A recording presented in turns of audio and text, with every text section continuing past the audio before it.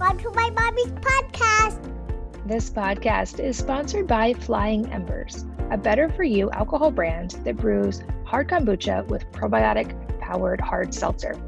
All of their products are zero sugar, zero carbs, USDA certified organic, and brewed with live probiotics and adaptogens. They're also all keto, gluten-free, vegan, and low in calories, so they're a great option for a functional, low-calorie drink that is delicious. I love their flavors. They have some really unique ones like grapefruit thyme and guava jalapeno, and I'm a big fan of their clementine hibiscus. All of their products are artfully crafted with a dry fermentation process, which gives the hard kombucha a perfectly balanced natural sweetness that tastes amazing despite having zero sugar and carbs. We've worked out an exclusive deal just for you.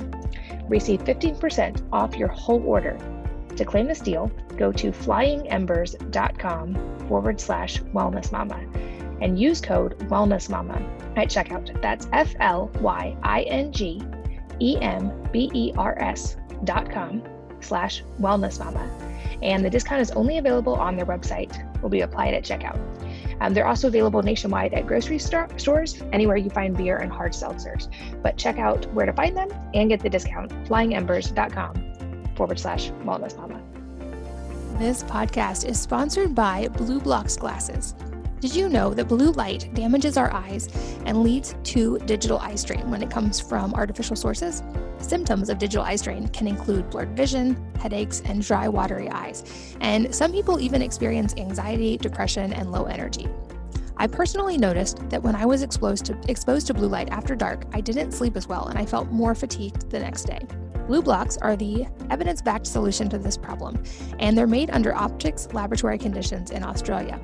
They have over 40 styles and come in prescription and non-prescription, so there's truly a pair for everyone. I also love that Blue Blocks is giving back by working in partnership with Restoring Vision in their Buy One, Gift One campaign. So for each pair of Blue Blocks glasses purchased, they donate a pair of reading glasses to someone in need. Really awesome company, really awesome mission, and they have worked wonders for me. You can get free shipping worldwide and save 20% by going to blueblocks.com/wellnessmama and using the code wellnessmama, all one word, at checkout. Make sure you get the spelling right. It's BLUBLOX.com/wellnessmama and the code wellnessmama at checkout. Hello and welcome to the Wellness Mama podcast. I'm Katie from wellnessmama.com and wellness.com. That is my new line of personal care products like hair care, toothpaste, and now hand sanitizer as well. This is a solo episode where I will be answering some of the questions that you guys have sent me via email and via social media. If you have questions you would like included on future episodes like this, please sign up for my newsletter at wellnessmama.com so that every time I ask that question, you can weigh in. And also you can ping me on Instagram. I'm Wellness Mama on there as well. And send me any questions you have for future episodes. These are always fun for me because I get to hear from you guys and get to hopefully answer some questions that are pressing for you guys and just talk about some topics that I may not talk about otherwise. So today I'm going to go through as many as I can in about 45 minutes. And like I said, ping me with any future questions you have. First question is from Desiree. She asks, how do you cycle supplements and why should you cycle supplements? And this is a great question. First and foremost, I want to say this does not apply to medications that are prescribed by your doctor. You should definitely talk to a doctor before cycling or changing any medications. I'm only talking about supplements and I'm only sharing here what I personally do. I originally got this advice from a doctor named Dr. Petra in Switzerland, and I have followed this advice ever since, and it has served me really well. Her advice was never do anything every single day, and I think this is really sage advice. My general rule, and the way that I work this in, is that I simply stop taking things on the weekends. It's an easy way to remember it. It's usually busier at our house on the weekends anyway.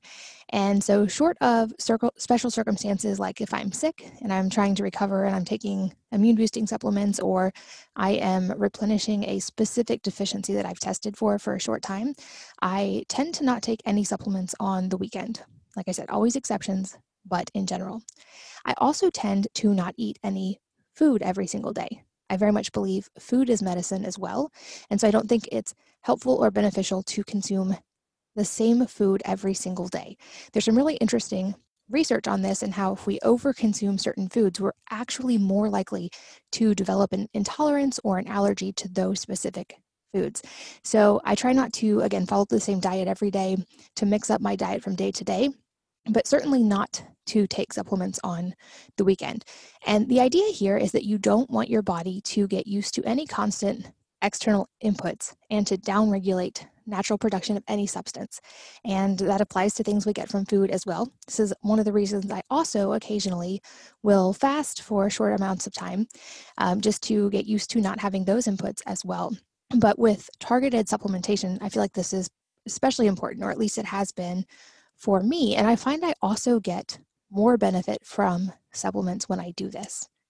As a side note, I also find this really helpful with caffeine, although I find that most people don't love to do this, to either go off caffeine on the weekends, which is tougher, especially if you still have a lot going on the weekends and much less fun, or what I prefer to do, which is to cycle caffeine throughout the month. So for 1 week of a month, one of every 4 to 5 weeks, I will not drink caffeine or just drink decaf coffee in small amounts. And what I have found is this makes caffeine so much more effective the rest of the time when I am drinking it, which many of us are drinking caffeine for the little bit of energy or focus boost. And I find it's much more effective when I do that. So just a simple tip that has been really helpful for me, and one I would encourage you to experiment with in your own life. You'll find me say this over and over, but I do think there's a tremendous amount of variability and personalization when it comes to any aspect of health. So certainly always experiment and find what works best for you. Don't ever take anyone's advice, including mine, completely at face value. Use everything as a starting point to figure out what's going to work best for you. I'm also very careful with supplementation to try to take only targeted, careful supplements to accomplish a specific purpose. And personally, what I've done is to run all the supplements I take are somewhat based on either, like I said, deficiencies from testing or on my genes. A concrete example I can give here is that when I ran my genes through Nutrition Genome, I have a discount with them, and I will make sure that's linked in the show notes. They're an affiliate partner. I'll link to it so that you guys can find that. Look out for that link. But I ran my genes through there. They give a lot of really helpful data about what things your body might prefer just based on your genetics. And certainly there are many considerations beyond that, including if you have intolerances based on your current immune status or your current gut health. It's not the only thing you should look at, but I found it a very helpful starting point.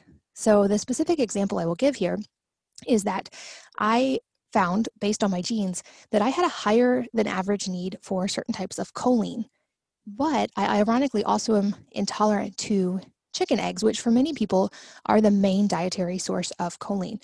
But having avoided eggs for almost a decade, I was consuming very low amounts of dietary choline, and I had this drastically increased need for choline. When I started supplementing, I noticed a really drastic difference relatively quickly.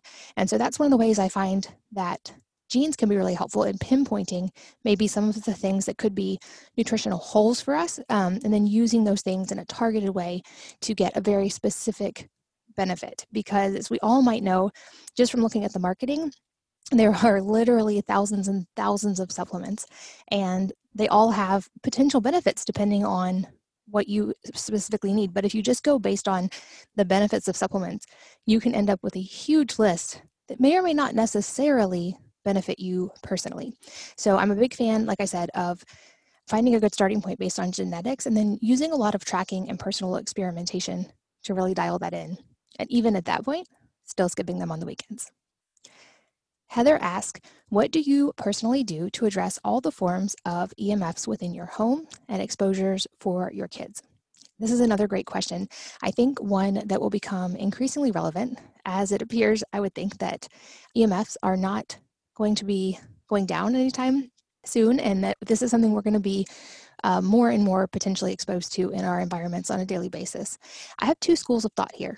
The first is that we should minimize when possible and within reason and within our sanity, but also realize that EMFs are and likely will remain a relatively big part of our lives.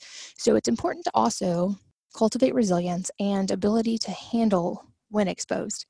And I'll admit, I haven't always felt this way. I, and many times, have been much more careful about avoiding all types of EMFs, especially when I was in an active healing phase. And I think there are certainly times and places for that.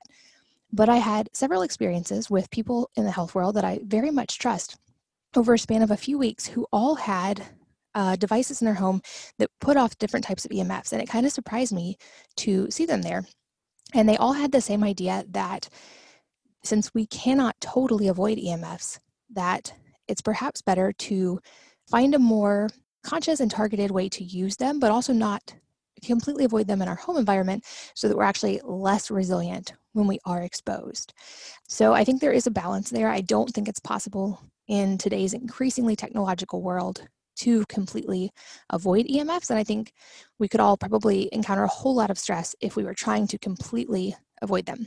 But I do think there are levels of ways that we can mitigate or avoid extra exposure, and a lot of them are pretty easy. I have several posts about this that I can link to make sure you guys can find them. We did have an EMF expert come to our house who tested all of our different bedrooms especially, but just the whole house, and figured out where our highest areas of EMFs were, where they were coming from. That was really helpful just to have a tangible idea of what we were working with to begin with. And I did a podcast with Brian Hoyer, who did the analysis in our house. After that podcast, we painted a couple of rooms with a specialized paint to minimize exposure to EMFs from sources that I think were above levels that I felt safe with, like for instance from a smart meter. But then beyond that, we had relatively low levels in the rest of the house. So we were able to mitigate it with things like taking our Wi-Fi down at night, using a really inexpensive digital timer hooked up to our router and modem and all of that equipment, so it automatically turned off when we were sleeping. And we also put our cell phones in airplane mode at night, especially if they're in our rooms, just so we don't have that exposure while we are sleeping. There's some evidence that we are potentially more susceptible to some of the harmful things that can happen from EMFs while we are sleeping because we're in a parasympathetic state and our body is potentially less resilient, or we at least need to be in more of a healing state. So I felt like it was more important to mitigate at night. And if you were looking kind of at the 80-20 principle, and you guys have heard me talk about this, mitigating exposure at night when you're certainly not using Wi-Fi anyway is an easy way to kind of reduce overall exposure. We also spend a lot of time outside during the day, and EMFs are typically, not always, but typically more concentrated in buildings and in homes where we have Wi-Fi and cell phones and smart appliances or whatever it may be. And so we spend a lot of time outside during the day, so I wasn't as worried about our exposures then. My kids especially are outside a good amount of time, so I was more concerned with mitigating our nighttime exposure, which I have explained, and check out a link below where I will show you how to do that with a timer on your Wi-Fi. That was a really easy one that we don't even have to think about anymore.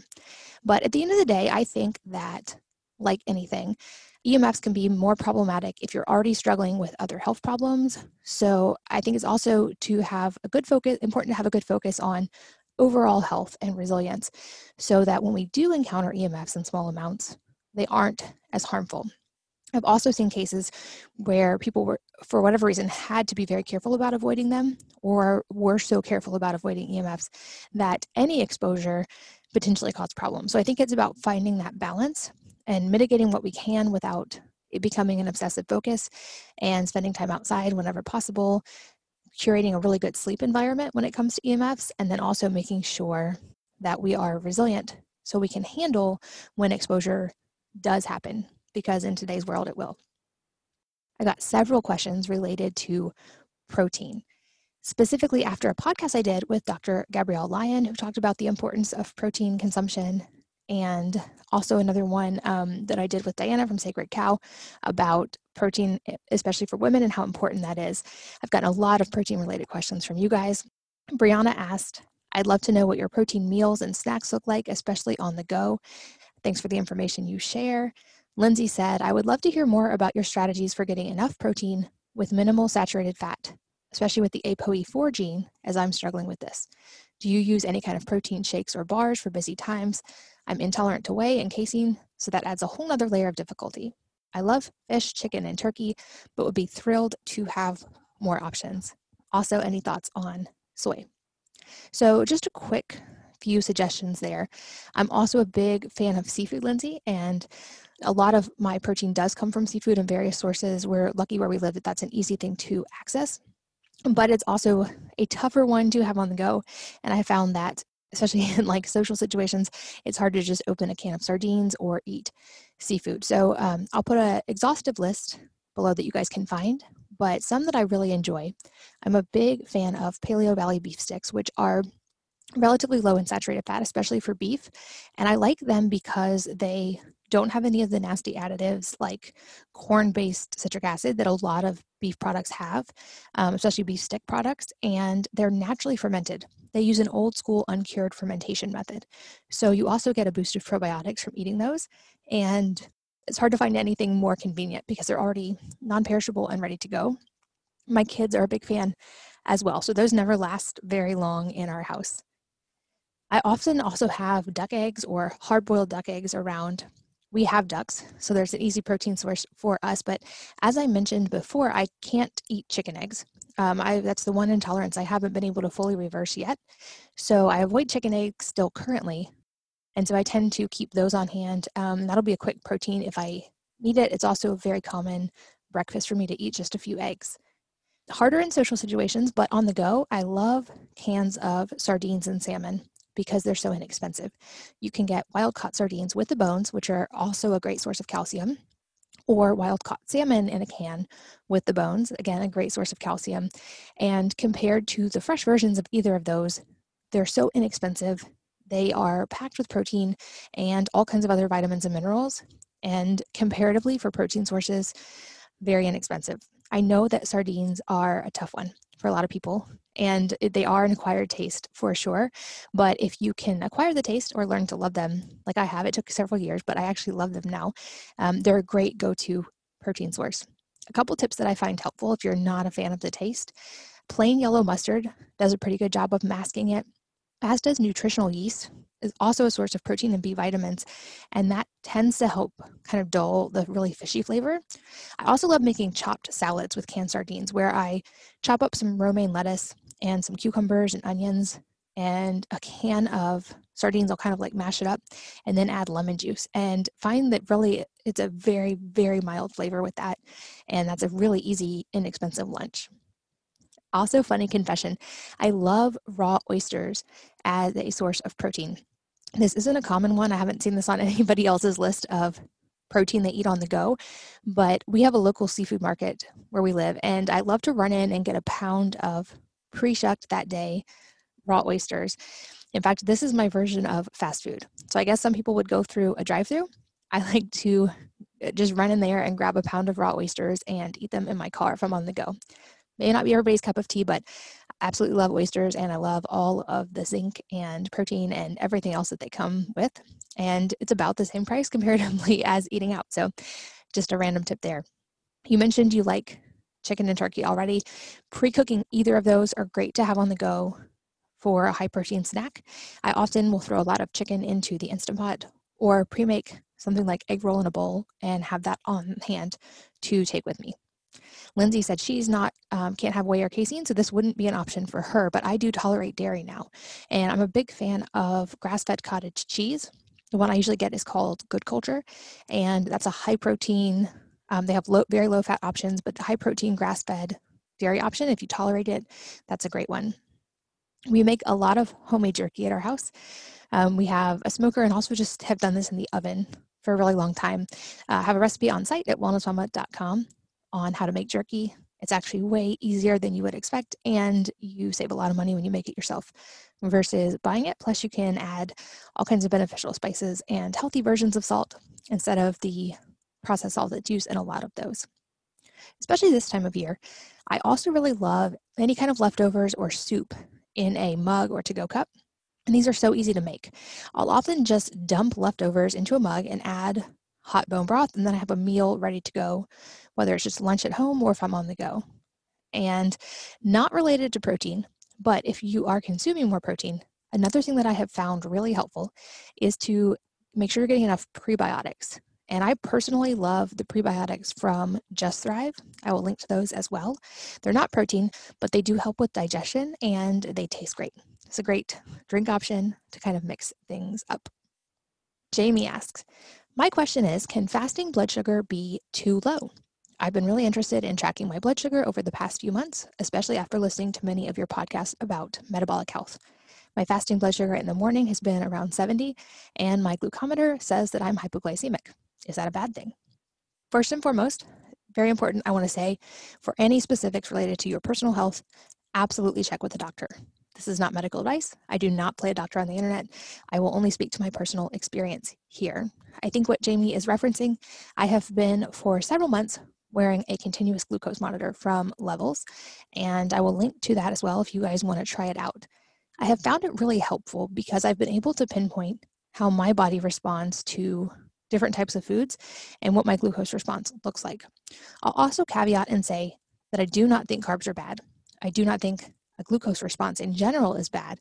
I think it's really helpful data to have, but there's a whole lot that goes into this. For instance, a really heavy sauna session or workout session can give you a spike in glucose. This is not a bad thing. It's actually a great thing. Even from diet, eating a lot of foods like sweet potatoes, even though they're high in carbs and in starch, can raise your blood sugar, typically not as much as processed food, although some people will see a bigger spike from that. There are also random foods like grapes that tend to spike people pretty high, even though it's considered a natural food. I think there's a lot of experimentation that goes into this. So I'm definitely not giving any blanket advice here whatsoever. I haven't gotten to wear a glucose monitor in the summer yet, but I also have a theory that in warmer weather and when we're just in a hotter environment, we handle some of those foods like grapes and tropical fruit a little bit better, but I will keep you posted on that. Having worn a continuous glucose monitor for several months, I will say that my fasting glucose is usually in the 70s as well, and I consider this variation within the range of normal. My doctor does as well, and my doctor has said that 70 to 85 is a good fasting range. Mine is usually in the 70s, sometimes as high as like 83, 85, depending on what I have done the day before. I have also had my glucose as low as the 50s when I was doing water fast, which I do feel like is low, but I still felt okay during those times. I am not recommending that by any means, and I'm definitely not recommending water fasting in general. I've done that under the care of a doctor. I think it certainly can serve its purpose, but it's not something I think is beneficial for everyone. But I'm just saying that to illustrate that I've had my glucose go as low as the 50s and still felt great. I've also seen that some things tend to impact fasting glucose the next morning, including meal timing the day before, and things like how much protein you ate in general the day before and at lunch the day before especially, and then anything you consumed after dark. I've said before that I'm a big fan of circadian fasting, of just simply not eating when it's dark outside, which is something that probably biologically lines up with how we were designed to eat. But if you're worried about your blood sugar being too low, some things you could try experimenting with would be adding more protein to your meals the day before, especially at lunch, or even adding a small protein and healthy fat snack before bed. So eating before bed does tend to keep your fasting glucose higher. For that reason, a lot of people avoid eating after dark or before bed. But if you're worried yours is too low, that could be a good strategy as well. Again, I think this is something to work with your own healthcare practitioner about. It's very individualized. I personally feel fine and actually really, really great with fasting glucose in the 70s, but there's a lot of considerations. So consult with the practitioner if you are concerned at all. I don't have a name, but somebody asked, what about loose skin after losing weight? I have 7 kids and I'm trying to lose weight. I've lost 20 pounds, but need to lose 40 more. I already have loose skin on my belly and some severe stretch marks. What did you or do you do after your weight loss for loose skin? Well, first and foremost, whoever you are, congratulations on your weight loss and also on bringing 7 humans into the world. I've had 6 and I know it's no small feat to have 1 baby, much less more than 1 baby. So congratulations on the incredible things your body has done.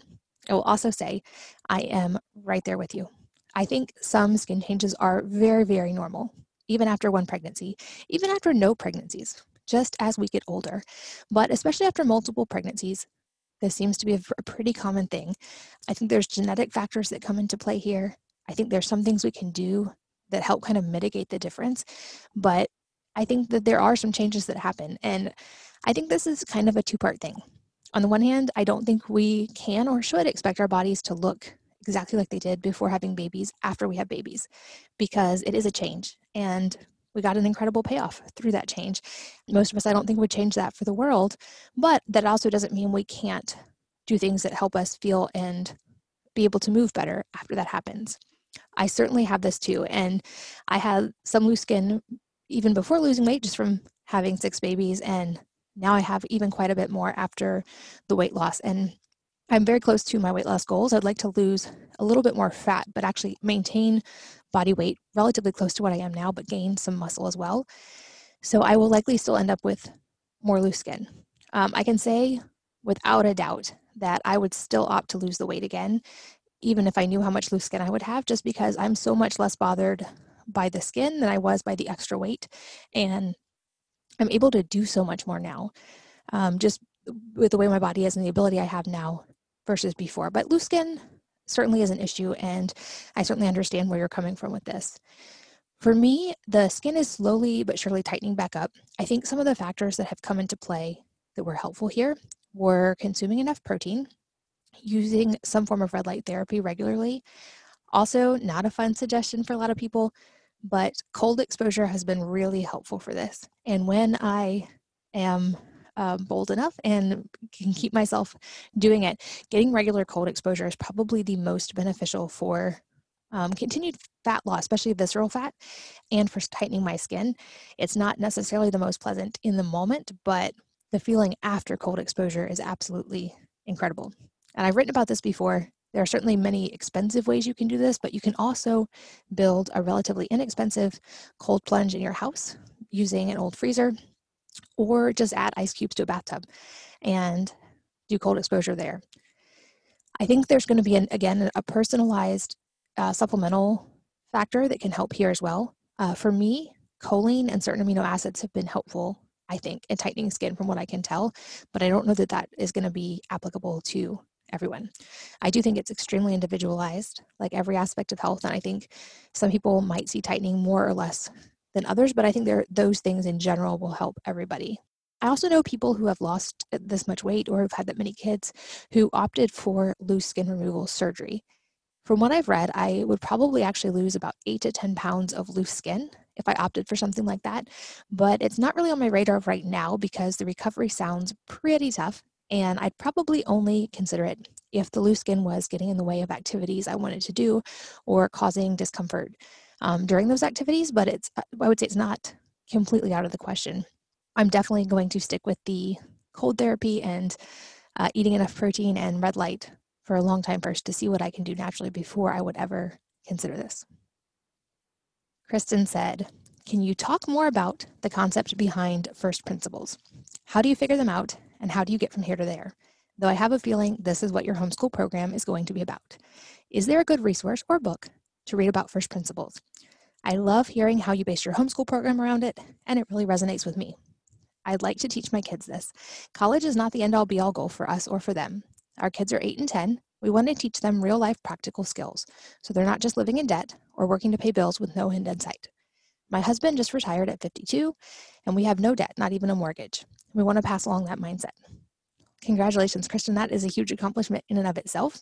There are certainly some books. I've talked about first principles quite a bit before. This is a really fun topic for me. Some books I would recommend off the top of my head would be anything and everything from Charlie Munger. And you don't even have to go to his books. You can just look up he's got a lot of recorded talks that have been online or a lot of articles written about his thought process. And those are a really helpful starting point. Elon Musk is also a very much first principles thinker, as was the physicist Richard Feynman. You can find a lot of his work as well. He's got a great book that my kids love too, that's called Surely You're Joking, Mr. Feynman. A lot of those are really great starting points. Also, to answer your question, yes, I will be covering this in depth in my curriculum. This is called Institute, and should have that to you guys very, very soon. If you're not familiar with the concept of thinking in first principles, the idea is basically dialing things back to their most common true denominators and then building from there, trying to strip out the assumptions that have already been in play related to that thing. Some common thinkers that thought like this, you might have heard of a few of them. People like Elon Musk, Aristotle, Thomas Edison, Richard Feynman, Nikola Tesla, and Einstein. I would say Elon Musk is probably the most well-known modern first principles thinker that is most outspoken about it, but there are certainly many, many others as well. And Musk said that he thought it was a good framework for thinking. It's basically physics. He said, you know, the sort of first principles reasoning. Generally, I think there are. What I mean by that is to boil things down to their fundamental truths and then reason up from there, as opposed to reasoning by analogy. Through most of our life, we get through life by reasoning by analogy, which essentially means copying what other people do, with slight variations. And he said if we can go back to first principles, we can often think of completely novel and innovative ways of thinking about things. And this has become something I try to do as part of my daily and yearly process. It starts by basically questioning everything I think I know or I think I believe to be true. And then doing this continually to get to the most basic building blocks and then building from there. So as Musk said, typically people reason by analogy, or they'll think in a pattern that kind of goes like this. You start with what kind of already exists or with limitations, and then you'll iterate or improve on that to try to make it a little bit better, or you'll explore available solutions basically as forms of variations of what exists, but without maybe completely understanding the basic building blocks to begin with. And then you'll look back in time based on what's been done to try to determine what to do or what course of action to take or what to build. But alternately, if you were going to think in first principles, it might go more along the lines of asking why over and over and over again until you get back to the core fundamental building blocks. So that way you're starting with the possibilities. From there, you can define and explore a completely new path based on those first principles without the assumptions that have gone along with how things were done in the past. From there, you can create a new recipe based on those very basic building blocks, and then start asking and working backwards from the question of what is the goal, and working backwards to build to there, knowing what you know. It's a kind of a tough concept to grasp at first, but once you get it, it really sticks, and it kind of revolutionizes how you think. And like many things in life, I think kids are naturally great at this. In fact, they are the best at asking why questions over and over and over to get to the root of thinking in general. And for them, it all is new information. So if we're able, one of the best gifts we can give them is just to answer their questions of why as much as possible to help them learn those things. And I get that it's hard. I recently traveled alone with my 4-year-old. My whole goal in that 18-hour trip was simply to respond to all of her questions without getting exasperated. And I was able to do it. But by the end of that day, I think I had answered literally hundreds of questions, and I was probably close to the edge of my patience. But she remembers it as being an incredible day where she felt like she learned a lot. But kids are always asking why. Why do we have to go to school? Why do you have to go to work? Why do I have to clean my room? Why do I have to do this? And if we are able to give them solid answers to those questions, we can really give them a solid foundation for critical thinking. It's a great opportunity, certainly a tough one as a parent. And often we shut down these questions with, because I said so, or that's the way it's done, or that's the rules. Not to say there aren't times when our kids do need to just do what's expected of them, but we can use their why questions as a way to really give them a foundation for thinking. So as I mentioned, an example of this would be when it comes to school. I've done a more in-depth podcast specifically related just to this topic, and I will link to that as well so you can listen more if you're interested. But I feel like we have, in the past 100 years, really just iterated on current variations of education, finding marginal ways to improve them with testing, although I would argue in some ways we've actually made them worse, but not really revolutionizing education despite the incredible advancements in technology. And that was the kind of motivation behind what I call Institute, which is my uncurriculum, realizing if the goal is just to get kids to sit still for 8 hours a day and to learn how to do things over and over, then school can be very productive for that. But if that's not the goal anymore, what would actually accomplish the goal for whatever that looks like? And working backwards, I realized we need our kids to have things like creativity, critical thinking, the ability to ask hard questions, the ability to always ask why. Those are things that are never going to be fully outsourced to technology. And so how do we best give those gifts to our kids? And the curriculum was built around those ideas, not assumptions like how do we keep kids busy for 8 hours a day. So I think when we go back to core principles like that, we're able to approach things in a new and novel way. And that has let me give my kids the educational part they need in just a couple hours a day, and then have more time to do hands-on activities with them and let them really explore their creative passions. And this is a huge area of interest for me, and I will be sharing more with you guys as soon as I have it available. I've been scrambling to turn this into a virtual system for other families as virtual learning gets more and more available. Some other examples I think can kind of illustrate first principle thinking. So people often think that, okay, so to lose weight, I just need to eat less or move more. And that's what a lot of weight loss programs are based on. But if you keep going back to core principles, there's certainly an element of that. But if you're only basing on those assumptions, you're going to only make marginal improvements to existing systems. And so you're also not going to be able to necessarily get more efficient at those systems. So for me, weight loss really got effective when I went back to, well, what are the actual building blocks necessary to have a healthy weight? And realizing that a lot of those things weren't just calories in, calories out at all, but being able to exist in a state of low stress, because stress or being in a state of fight or flight constantly makes it extremely difficult to lose weight because your body is in survival mode and it's not in a natural physiological state where it is ready to lose weight. It has more important priorities. It's protecting you. So from there, I was able to ask, well, what can I do to get my body in a healthier state so that it wants to reach a healthy weight and I'm not fighting it? And that led to me exploring my past trauma, my mental and emotional health at a much deeper level, and it made all the physical aspects so much easier. I've used first principles thinking with investing, with many, many areas of my life, and had incredible results across the board. Another example, and what I'm working on a resource for you guys, is going back to first principles with all the things moms have to do in a day. I've said over and over that I think moms are the most powerful force for good on this planet, but I also think we're the most busy often. And I think if we can give moms more bandwidth and ability to be more effective, not just efficient. To me, it's all about being effective. We can truly change the world. So that means going back to the core building blocks, the first principles thinking of what do moms actually need to do and what are the core things that make us effective as a mom, and then building from there toward the goal of how can we create incredible humans, how can we operate from a place of low stress as moms, and building from there. So like I said, I'm working on a resource for you guys about that as well, and stay tuned. I will release details as soon as I have it. This podcast is sponsored by Flying Embers, a better-for-you alcohol brand that brews hard kombucha with probiotic-powered hard seltzer. All of their products are zero sugar, zero carbs, USDA certified organic, and brewed with live probiotics and adaptogens. They're also all keto, gluten-free, vegan, and low in calories, so they're a great option for a functional, low-calorie drink that is delicious. I love their flavors. They have some really unique ones like grapefruit thyme and guava jalapeno, and I'm a big fan of their clementine hibiscus. All of their products are artfully crafted with a dry fermentation process, which gives the hard kombucha a perfectly balanced natural sweetness that tastes amazing despite having zero sugar and carbs. We've worked out an exclusive deal just for you. Receive 15% off your whole order.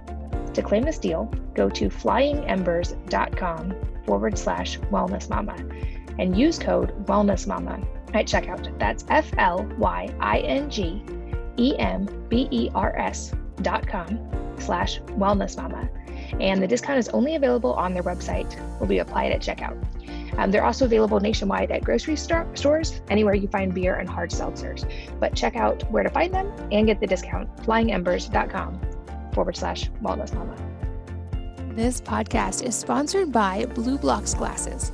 Did you know that blue light damages our eyes and leads to digital eye strain when it comes from artificial sources?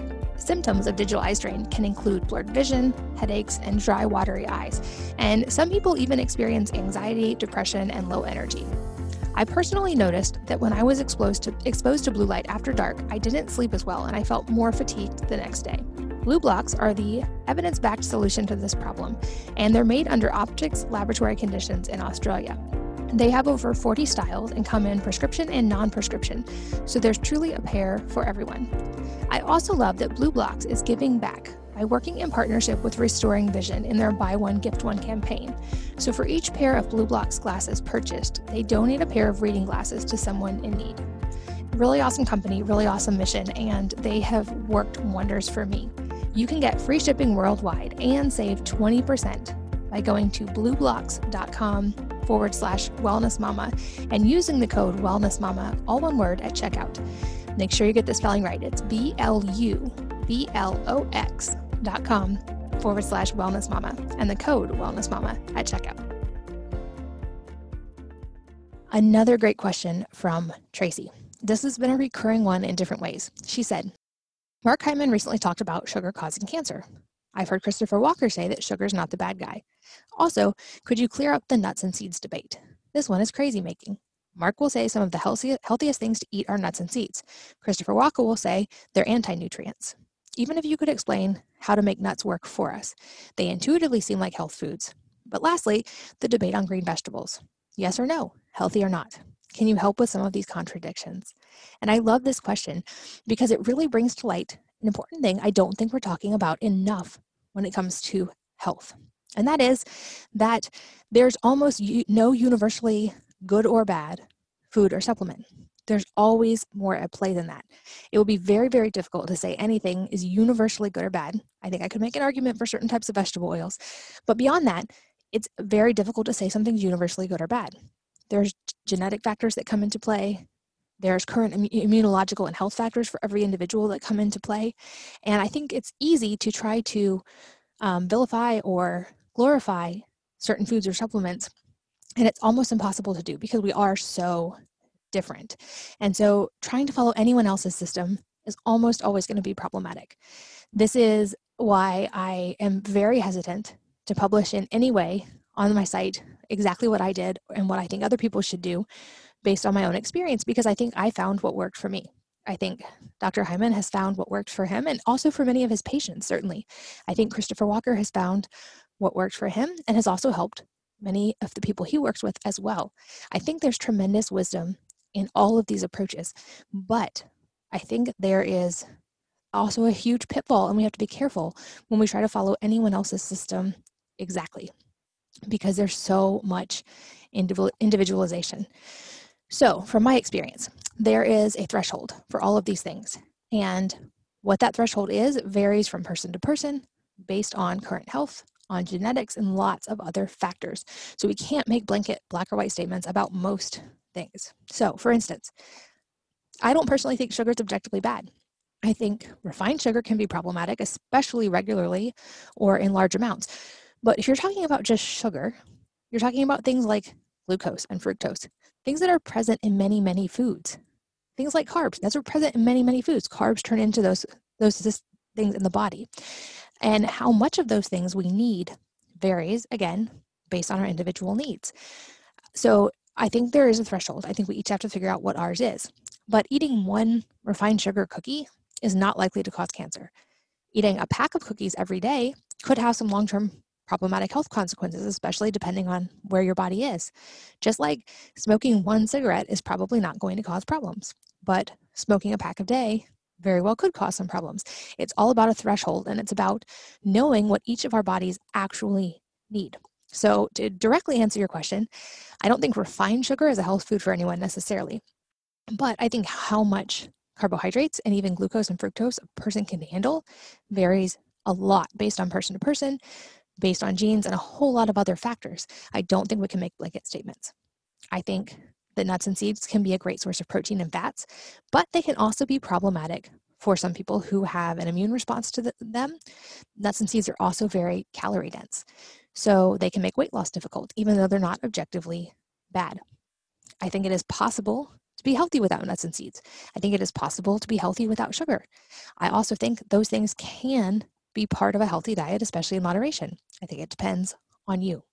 I think there's a lot of wisdom in past cultures when it comes to nuts and seeds. They soaked them or sprouted them, and those things reduce some of the anti-nutrients that Christopher Walker's talking about, like phytic acid.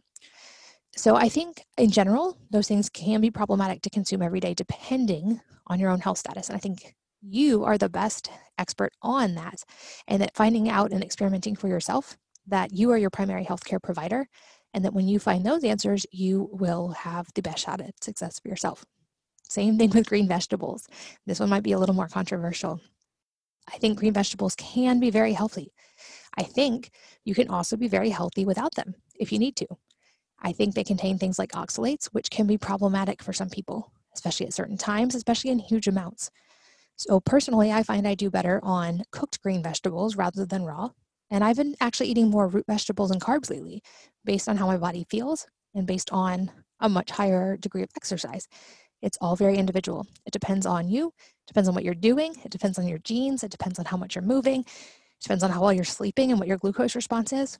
So the bottom line is these aren't contradictions. They are just beautiful examples of our individuality. And so if we stop trying to define foods or supplements or anything as good or bad, and we shift the focus to just nourishing our bodies, how do we best nourish our bodies? Then we can build good building blocks rather than trying to avoid these foods completely and hopefully come to a much better place of individualization for what's going to be best for our health. Cheryl says, I would like an update on your red light therapy. Do you do it daily? And what results do you continue to see and feel? So to answer that question, I still use red light mostly daily. I don't do everything or do anything every day again, but I am now using it largely for hopefully helping with my loose skin, hopefully. But I've also found that it's helpful for protecting against sun damage. I spend a lot of time in the sun whenever I can, and I have no plans to stop that. And I found that red light therapy tends to protect against damage from the sun. And even anecdotally, just my experience, that spending time under red light before going out in the sun in a given day tends to give me more sun tolerance so that I'm less reactive, I'm less likely to burn if I am out in the sun. If you're not familiar with red light therapy, it's also known as photobiomodulation or low-level light therapy, also called biostimulation or photonic stimulation or light box therapy. It has a lot of names. The basic idea is that it's using specific wavelengths of light to treat the skin to accomplish various outcomes. And studies have shown that different wavelengths affect the body in different ways. The most effective wavelengths tend to be in the ranges of 630 to 670 and 810 to 880. And these very specific wavelengths of red light create a biochemical effect in our cells that serves to increase mitochondrial function. And this is a big deal. This improves ATP. You're not familiar with that. That's adenosine triphosphate, which is essentially cellular energy. And it increases production of ATP in the body. And ATP is essentially our source of energy for every cell in the body. Without it, we don't function. Without enough of it, we don't function well. So this is a big deal. And those wavelengths between 630 and 880 are used on the skin surface. Red light therapy penetrates about 8 to 10 millimeters into the skin. Depending on what area of the body is using the red light, this can easily affect all skin layers, even reaching into blood vessels, lymph pathways, nerves, and hair follicles. I want to make sure that I talk about this specifically, but red light therapy has been said to help things like rejuvenating facial skin and smoothing skin tone, helping build collagen, which is great for wrinkles, repairing sun damage, like I mentioned, activating the lymphatic system for potentially improved detoxification, decreasing inflammation, especially on the skin, helping fade scars and stretch marks, which is certainly one way I'm trying to use it, improving hair growth and hair thickness, stimulating wound healing, and many other things. I've personally used it for my thyroid and for helping with hair growth after thyroid disease. I'm now in recovery from thyroid disease, but it's helped me to recover my hair. And I'm also now using it, like I mentioned, to tighten loose skin after 6 babies and a lot of weight loss. There's a lot more to it as well. I'll make sure that there are some links you guys can follow to learn more if you're interested, as well as to see the specific devices I use. I think you can get a lot of the same benefits from careful sun exposure. I recommend the podcast I did with Ari Whitten about sun, but I think a red light in your home can also be a really beneficial health tool. Amy asked, I tried intermittent fasting and keto for almost a year, and I gained over 20 pounds, despite eating only 1 to 2 times a day. I'm not even sure how that's possible, and I have been keeping records. My metabolism is a mess now. It's extremely slow. I'm wondering how to fix it, and if some bodies just don't do well with IF. I think this absolutely goes back to that idea of individualization, especially for women. Our hormones are a lot more sensitive, and I've tackled this subject in a lot of podcasts because there's so many conflicting opinions. I think the answer, again, goes back to figuring out what works best for you. It sounds like your body is not loving keto. I think there could be a lot of things that come into play here. I think there's also a lot of variation in what keto means, and I don't know which version you've been following. But I, for instance, don't do well on strict, what a lot of people call keto as well, because it's high in saturated fat. One of the things I found for me was that I needed to really severely limit saturated fat, and I consume very low levels of that, much higher amounts of things like olive oil, and do much better that way. Some women will also just not respond well to very strict intermittent fasting, especially eating once a day, which can downregulate certain hormones. So I would start with actually researching people like Christopher Walker or Ray Peat and the hormonal metabolic things they talk about related to that, and experimenting with still looking maybe at calories just to get an idea of how much you're eating, but experimenting with maybe instead upping protein and still potentially some things like root vegetables to get some healthy sources of carbs, maybe circadian fasting. So rather than just eating 1 or 2 times a day, eating more often, eating more calories, but just not eating after dark, or experimenting with early morning sunlight to help get your hormones back in the right level, and then experimenting with how much protein, fat, and other just food in general. There also is a good possibility you're not eating enough food. I know this sounds counterintuitive, but this ended up being a big key for me. So I have in the past 2 years lost over 90 pounds, and I'm eating much more food now than I was before I lost weight, like a lot more, and a lot more protein. I'm eating over 100 grams of protein most days. I am eating just much more volume of food, and I found that that's made weight loss easier. So I think there's going to be an element of really experimenting with your body and figuring out what's going to work there. I have a lot of resources related to this, so I'll make sure that some of those are linked so that you can continue to learn. Melissa asks, can you share any of your family systems and checklists? Grocery shopping app? Do you use an electronic calendar or a paper one that you can write on? So the good news here, I've gotten versions of this question enough that I'm working on a resource. I'll have a book actually out for you guys soon called Zen and the Art of Dirty Dishes that has all of my systems and how to build your own. But to directly answer your questions now, I use a system called Real Plans for meal planning and grocery shopping. And I will put a link here so that you can get all of my recipes if you try it. All the Wellness Mama recipes will be automatically in there. It's amazing because it lets you meal plan for the whole week, input how many people you're meal planning for, and then it will export a shopping list in the app that you can use, and it checks off as you go. You can also already check off anything you know you have in your house. And as you're planning, if you have allergies or just kids who won't eat certain things or you won't eat certain things, you can have it exclude any recipes that include those foods. So it's extremely intuitive and easy to use. It even has a feature to help you use what you have in your pantry and freezer. And this has really simplified my life, especially this past year when we have been eating at home literally every single meal. So I'll make sure that's linked as well. I use my phone calendar for everything now so that I can sync with my family and make sure we're all on the same page for schedule. I used to use a paper calendar, but have now fully digitized. And I have written systems in our home as well for our kids. So the older ones who have technology, these systems are on their technology as well, but they're also written down at home so nothing falls through the cracks. Last 2 questions. Thanks for sticking with me, guys. Bonnie asks, is there anything that can help with cellulite? And I have a whole post about this that I will link to so you guys can learn more. But I think that there are some things that can definitely help.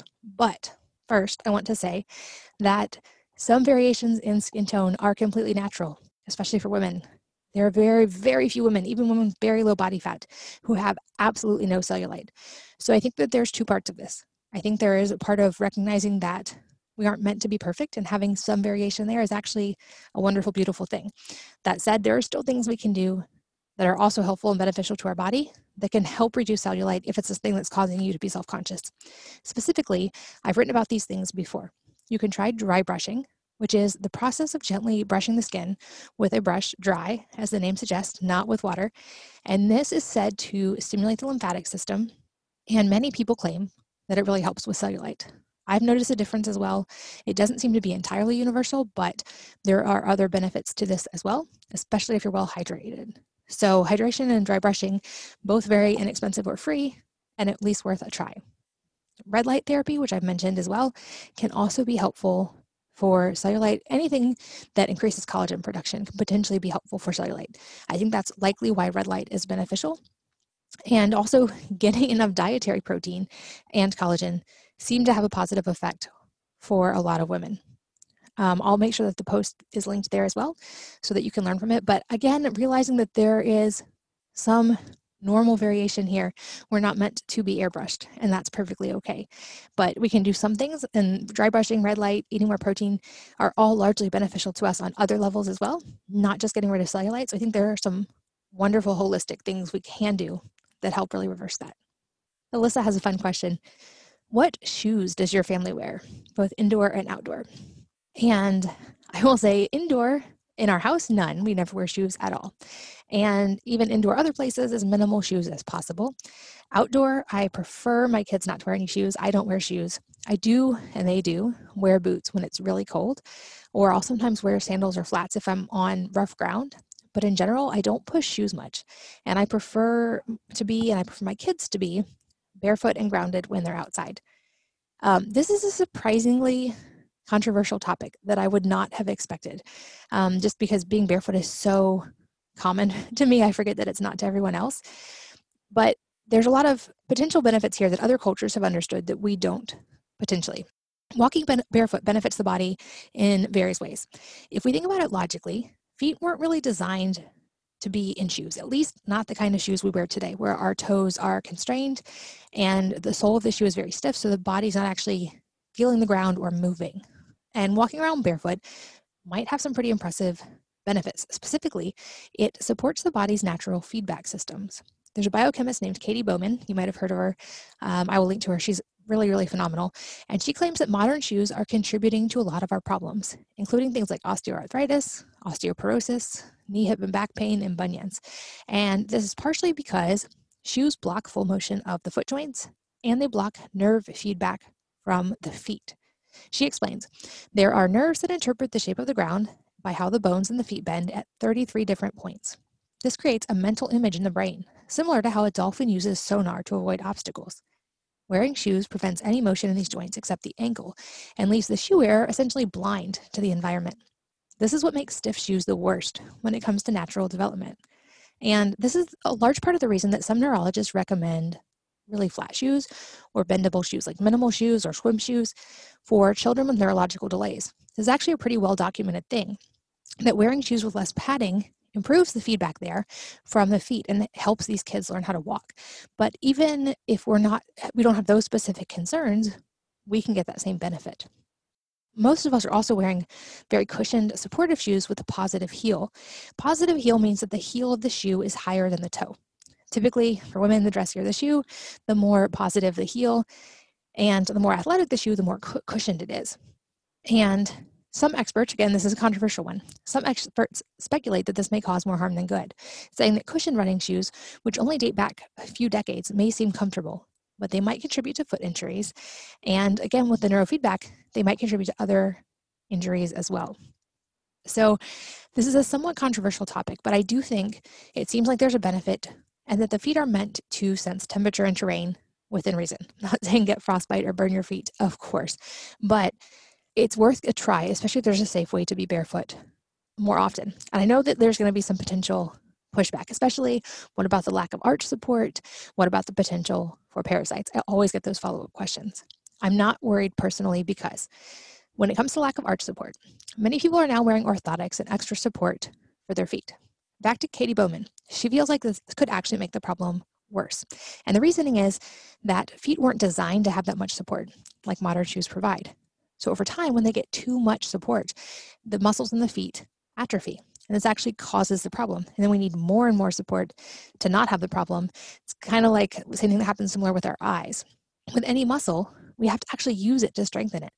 So foot pain without any arch support might just be a sign that there's weakness in foot muscles that need to get stronger. So incorporating more barefoot movement carefully or wearing shoes that allow for more natural movement can help the feet regain that strength over time.